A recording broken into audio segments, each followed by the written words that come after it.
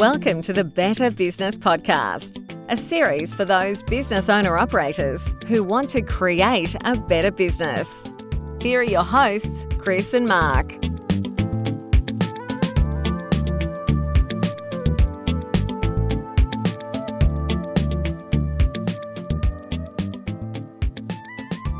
Hello and welcome again for the Better Business Podcast. Great to be back behind the, behind the microphones, but with the headphones on and talking to my good friend, Mark Eggleston. How are you, Mark? I'm actually, as one of our colleagues used to say, exceptionally well. Exceptionally well. Is that with a Scottish accent? Yes, it is. My Scottish accent then was horrendous, but I know exactly where you're going. Exceptionally well, Jimmy. Well, it's good to hear, and it's actually good to talk to you again. It's been quite some time for various circumstances, but today we want to talk about a topic that's probably one of those ones that's very, very important in any leadership or management or business situation, and that is the one of, I mean, I don't know how we frame this. Is it how to give feedback, or is it just feedback, or is it giving? No, I think I can. I'm going to do two things here, Chris. One is, Chris and I, listeners, make a point of not swearing that much in these podcasts. In this podcast, there will be swearing because we feel pretty strongly about some of the stuff here. Thing one. Thing two, we're going to call this our near toxic obsession with feedback. Ah, good. The toxic obsession with feedback. Wonderful. Because we can go a number of ways here, and we're not out there to say that giving feedback is not a good thing. It's how it's done. Is that fair to say? Yeah, it is how it's done. Yeah. So why did we come to this? Because I mean, you and I look, this is really last week, weren't we? We were just sort of throwing a few things around, and then as usual, we got a little bit, hot under the collar at some of the stuff. I got really hot under the collar on this one, and this is why, and it's what you and I were throwing around. Yep. What's popping up a lot lately is firstly the word radical. Yes. And it can be connected with candor. It can be radical anything. Yeah. So just to me, on that topic straight up, I really believe it's just radical fuckwittery. I really do. But putting radical in front of something doesn't make you or fresh or even more than realistic. In fact, it's dangerous. So we could either go down the radical, I think we will all go down the radical candor path, because I am, and Chris, I think Chris will too, talk about this and how we believe it's what not to do, and then we'll get into what we think you actually do need to do. Yeah. I think that's fair enough. But on that, I mean, I think I shot out a LinkedIn post recently where I just got a little bit hot under the collar, because I think it was the third or fourth thing that I read in the space of a month or two, coming through as a new trend or a new method or a new system that had the word radical in front of it. There was radical this, radical that. You've got to be radically candid. You've got to be radically expressive. You've got to be radically vulnerable. And I just had enough with the radical, And then the other bit was because this also, why that got me a little bit hot under the collar was just because that modern trends and modern terminology, it doesn't. A lot of it is marketing spin. Yes, I mean we get that, but like you said, I think it can be dangerous if people just take this stuff and apply it, because without the thought of what are truly the techniques to get this stuff right, and I think what you said before, a bit of radical fuckwittery. I think that's a little bit of that going on. So I think there's more than a little bit of it going on, but anyway. Yeah. So why don't we dive into it a little bit? So let's. Where do we want to go with this? So let's paint a picture. Or do you want to paint a picture? Yep, go on. No, I'll paint the picture of why I say that I think it's radical fuckwittery is I've seen radical candor delivered a few times. Yeah. Never delivered where there's an equal exchange of power. The person delivering the radical candor usually thinks they have more power than the person they're delivering it to. I've never seen it delivered upward. Like, go and try and deliver a bit of radical candor on your CEO and see how well that goes. I think we could end the podcast right there. Yeah, that is such a good point. Go and deliver it upward and see how it goes. Secondly, because that points to another issue around culture, but that's another part of the discussion. Yes. And I've mostly seen it delivered by people where there's a massive amount of ego at play. Yeah. So they're delivering radical candor not for the recipient's benefit, but to pump their own ego. Secondly, or thirdly, or wherever early I am. Up to third. Yep. Thirdly, coaching in and of itself. This is like the bride's list from Kill Bill. Like it's like you're crossing you're crossing these off as you go on your death list 5. Yep. Yeah. I feel really passionate about this, as you can tell, Chris. The art of coaching is to ask questions, and that doesn't mean you can't ask some pretty probing questions. Well, Chris, when you've asked a few not toxic questions, but really deep and meaningful questions, have you seen your recipient start to fidget in their seat a lot? Yeah. Yeah, because you're asking a big question and a meaningful question, but with no heat. So the art of coaching is to ask really meaningful questions. Now, that doesn't mean to say you can't ask some pretty solid and meaningful questions. Radical candor completely negates any question asking. It negates the person getting to their own place who you're talking to, which is the art of coaching, getting them to a realization. And it's highly judgmental. Yeah. So Chris and I have both read, listeners, an article published by Harvard Business Review about feedback. And the essence of feedback is generally to achieve excellence in some form or another. So I would challenge anyone listening to this do you really think you're going to get feedback from someone by telling them they're an idiot or fuckwit or whatever? You're really going to mostly get 2 outcomes. You're either going to get fight or flight. And that's what radical candor will get you, I reckon. And a shutdown. And fight is normally defend, isn't it? In this situation. It can be defend. And it can be attack. And it can be attack. It actually can be attack. Yeah. I saw someone delivering radical candor a while ago, not to me, and I felt like attacking them. I really did. I thought, this is useless. This is just for your benefit. Not you, Chris, the person delivering. Anyway, so that's what are your thoughts on radical candor? Well, there's 2 things, and yes, I've seen this applied in lots of different situations, and why I laughed so hard at tried delivering it up, because that used to be called in the halls of organisations the CLM, didn't it? The career limiting move.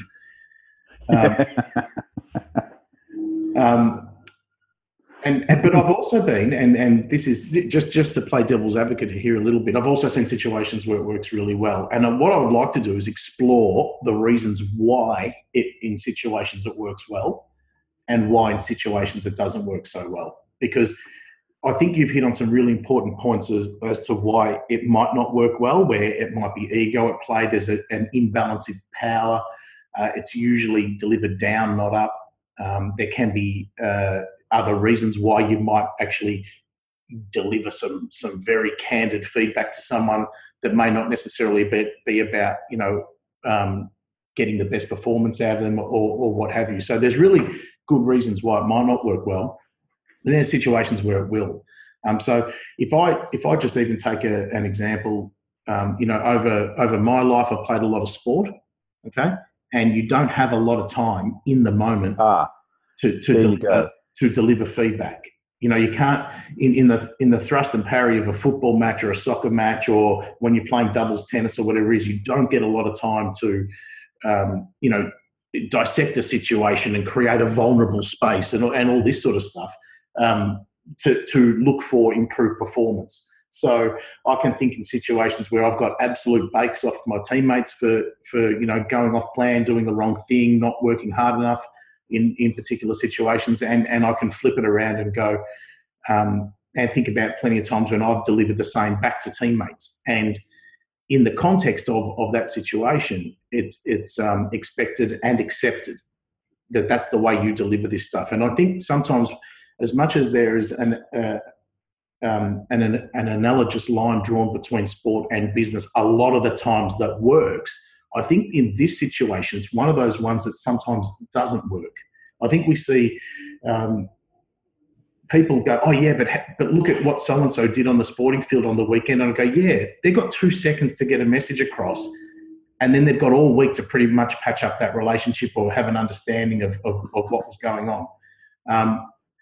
And the other thing I think why it does work in that situation, and where I was talking about some of the factors as to why it will work, is then I look at some of the situations where if someone's had a crack at me on the sporting field, one of my teammates, I straight away go into what you said before about the fight or flight, because if I don't have a respect for that person, or I don't, for whatever reason, think they're as good a player as me, or they're not as good a leader as me, or they're not as important to the team as what I am.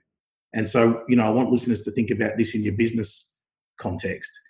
Then I pretty much take that feedback with a grain of salt, or go into a situation and say, well, you're having a go at me, but I could pick up 10 things that you didn't do. And I think that's the point of where this new trend of radical candor goes is, well, we shouldn't let those 10 things go by to build up that openness and openness in communication. So I think that some of the factors why it does work is if I respect my teammates, or there's a very clear culture of how we actually deliver feedback in the moment, well, then it could work fine.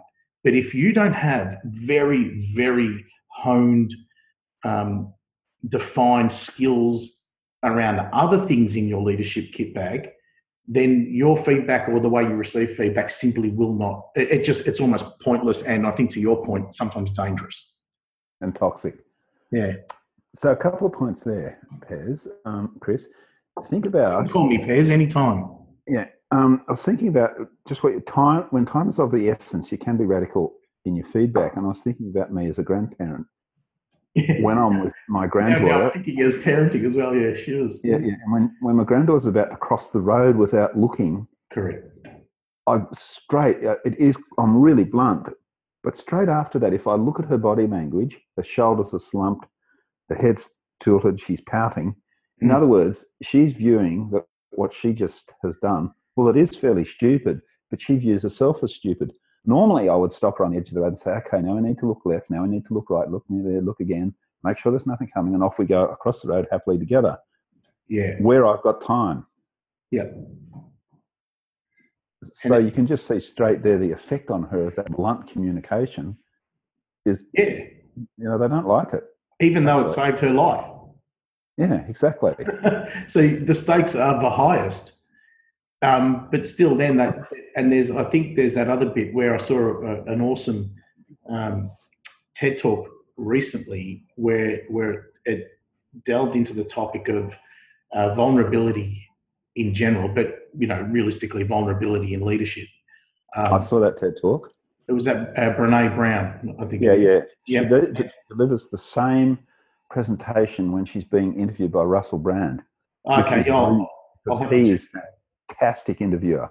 He is actually very underrated. He's sharp as all get out. He really is.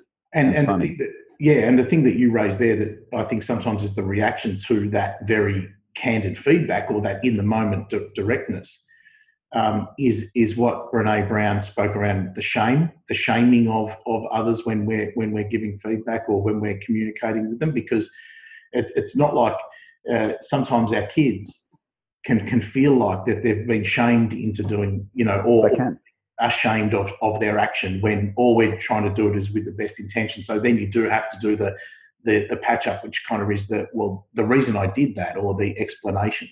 It's no different for people at work. It's no different for anyone. No, exactly. It's no different. You think back when we worked together for the same organisation. I remember, in fact, I'll give you an example. I remember doing a presentation. It was in a golf club, so I was in the front of the room, and the presentation actually went pretty well, but I was walking off. Literally, I'd finished. 2 minutes later, one of my colleagues came up and said, "Can I give you feedback?"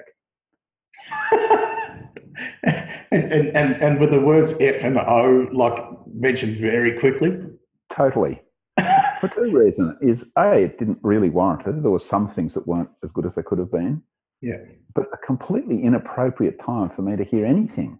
Yeah. Yeah.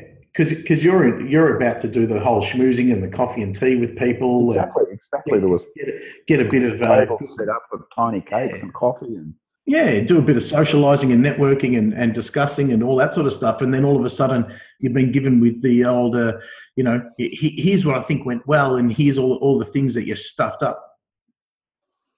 And you don't need that in your head, do you? No, you don't need that in at that moment. You don't. Yeah. So I think it's worth reflecting too on what is the purpose of feedback, however you're giving it. It's usually to bring about a change and create more excellence in one form or another. Yeah. And in the article go on. that you and I read, the Harvard Business Review article, there's a really interesting thing in there. It says, where the guy says, how often do you see people say to someone who did something really well, and they say to them, for me, what you really did was fantastic. Let's pull it apart so we can replicate it. Let's look at what you did. Yeah. Let's document it so other people can do the same as what you did. That's feedback. It is. That's absolutely feedback. It's not necessarily saying, it's not shaming anyone. It's not giving them something that might hit them between the eyes. It's actually being quite supportive and positive. Yeah. And the other thing, particularly in that article, and I think it's really worth listeners, if they're going to give feedback, is don't make it third person. Put you in the feedback. So things like what I saw was, how that made me feel was, what I think you might change. Instead of saying you did this wrong, you are a fuckwit, whatever, put yourself in the feedback. So it's direct one-to-one communication. Yeah. And one of the things that I also picked up from the article, and what we should do actually is we should put a link to the article in this podcast notes for people just to click on it and they can go. Yes. Because I think it was a good little piece around. Again, it's not saying, and I don't want to give the impression of people that we're not saying go and employ the methodologies of this new sort of topic of radical candor or whatnot. It's actually just be really aware of are you set up to apply it? Is the person when you receive radical candor or feedback? Both. Like, so, in some situations that this method of being radically honest and radically candid with people might work. But that's if there's a very, very high level of something I want to go into a second, but almost this high level of very evolved leadership qualities in that group and in the room and even right throughout your organization. Or it's a situation where it's in the moment, like you're doing it on the front line of a war. Yeah. Yeah. Get your head down, you idiot, or you'll be shot. Correct. Get over that hill. Otherwise, we're all going to die. It's that situation. However, I think one of the things I just wanted to pick up on that point you raised, because one of the things I liked about it towards the end of the article, it might have even been in the conclusion, it spoke about the notion, and it gets back to that point that you raised, and I think it's so important that the toxicity of all of a sudden going from 0 to 100 on this stuff and the danger of it will do you more harm than good, is that the assumption is that only the bravest are ready to receive this. If we go down this path, that means we're creating people that are just, the only people that will survive in this sort of culture of feedback will be the strongest, the bravest, the most, headstrong and blah, blah, blah, blah, blah. When we know that when we've worked with, hundreds of people over our careers, we know that people just aren't wired that way, nor are organisations really wired that way. They're a lot more complex than that. Oh, they are. And to deliver this sort of feedback, you have to have an immensely high level of trust. Now, this is the point that I wanted to get to. Because I was just sort of doodling and going, what is it that sort of just rubs me up the wrong way with this stuff, and where does it go? So I just sort of started drawing circles and all that sort of stuff. So I came up with this little thing, and it just says candid feedback. Forget the labels. Let's just talk. Very candid feedback is kind of you on them. Yeah. Yeah. It's you telling people stuff about them. Yeah. Or making observations, or exactly what you explained at the start of this discussion.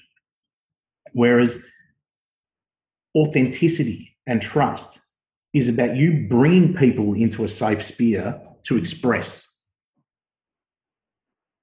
Okay, so one's about you telling someone stuff about them.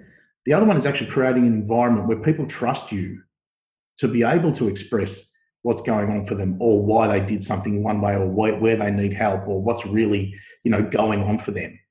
And then you can have this authentic relationship where people feel like you're not making it about them, you're making it about the betterment of them, or the business, or the organisation, or the team, or whatever it is. You're actually trying to get people coming along for the ride with you, rather than actually just saying, where I think you need to improve, or where you did wrong, or where, instead of pegging them on a thing or two, it's actually about having that authenticity and trust where people go, okay, I'm willing to hear this from you, or I'm willing to have a conversation with you because I know that you're not doing it for any other reason than helping me.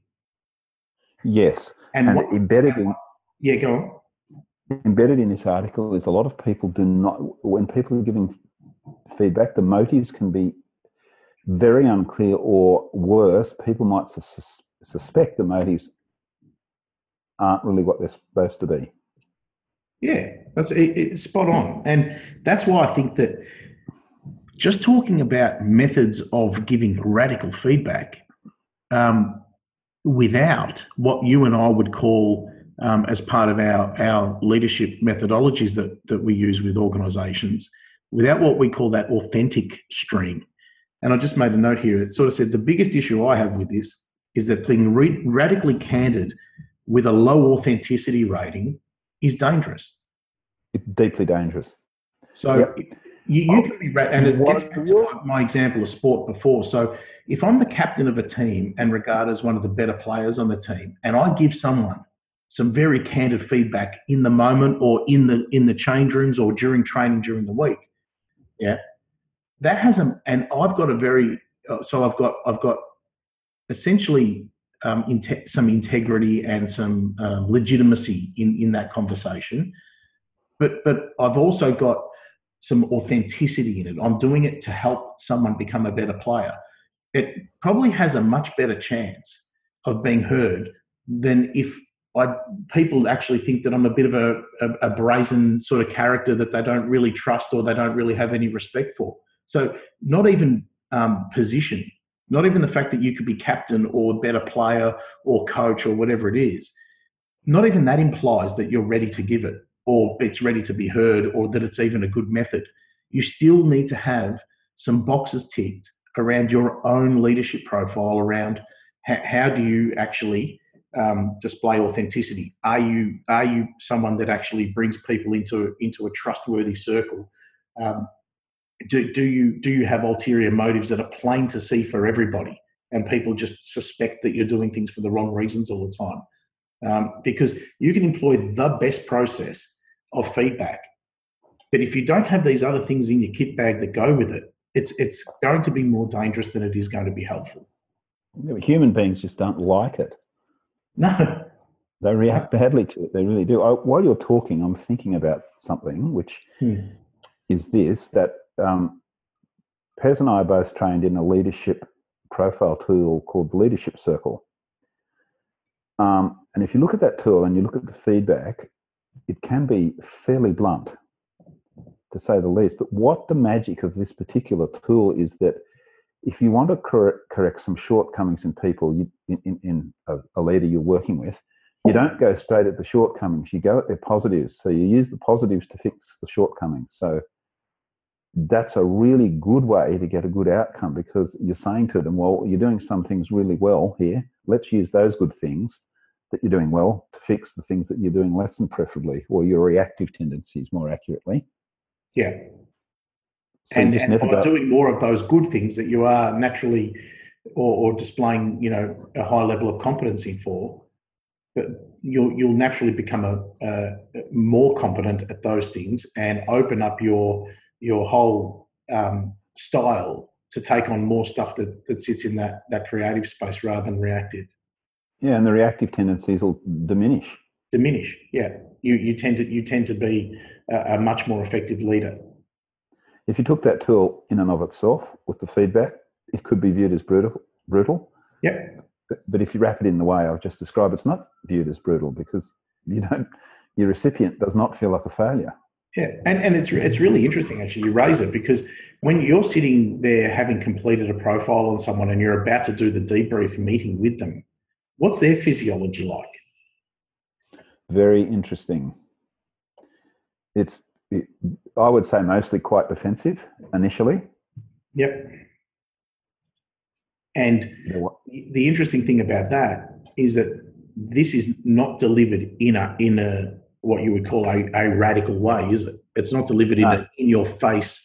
This is what we're all about. Kind of, how strong are we? How candid can we be? It's actually delivered in a number of different ways. Delivered in, like you said, the long form written word. It's delivered in rating scales. It's delivered in pictures. It's delivered in metaphor. So when you think about the physiology of someone who's actually chosen to undertake something like that and gain feedback, it doesn't matter if you're sitting in front of a CEO who could be a very highly effective person, or someone who's an up and coming emerging leader. Their physiology is different. It is not palpably different. You can feel it. You can feel how uncomfortable they are.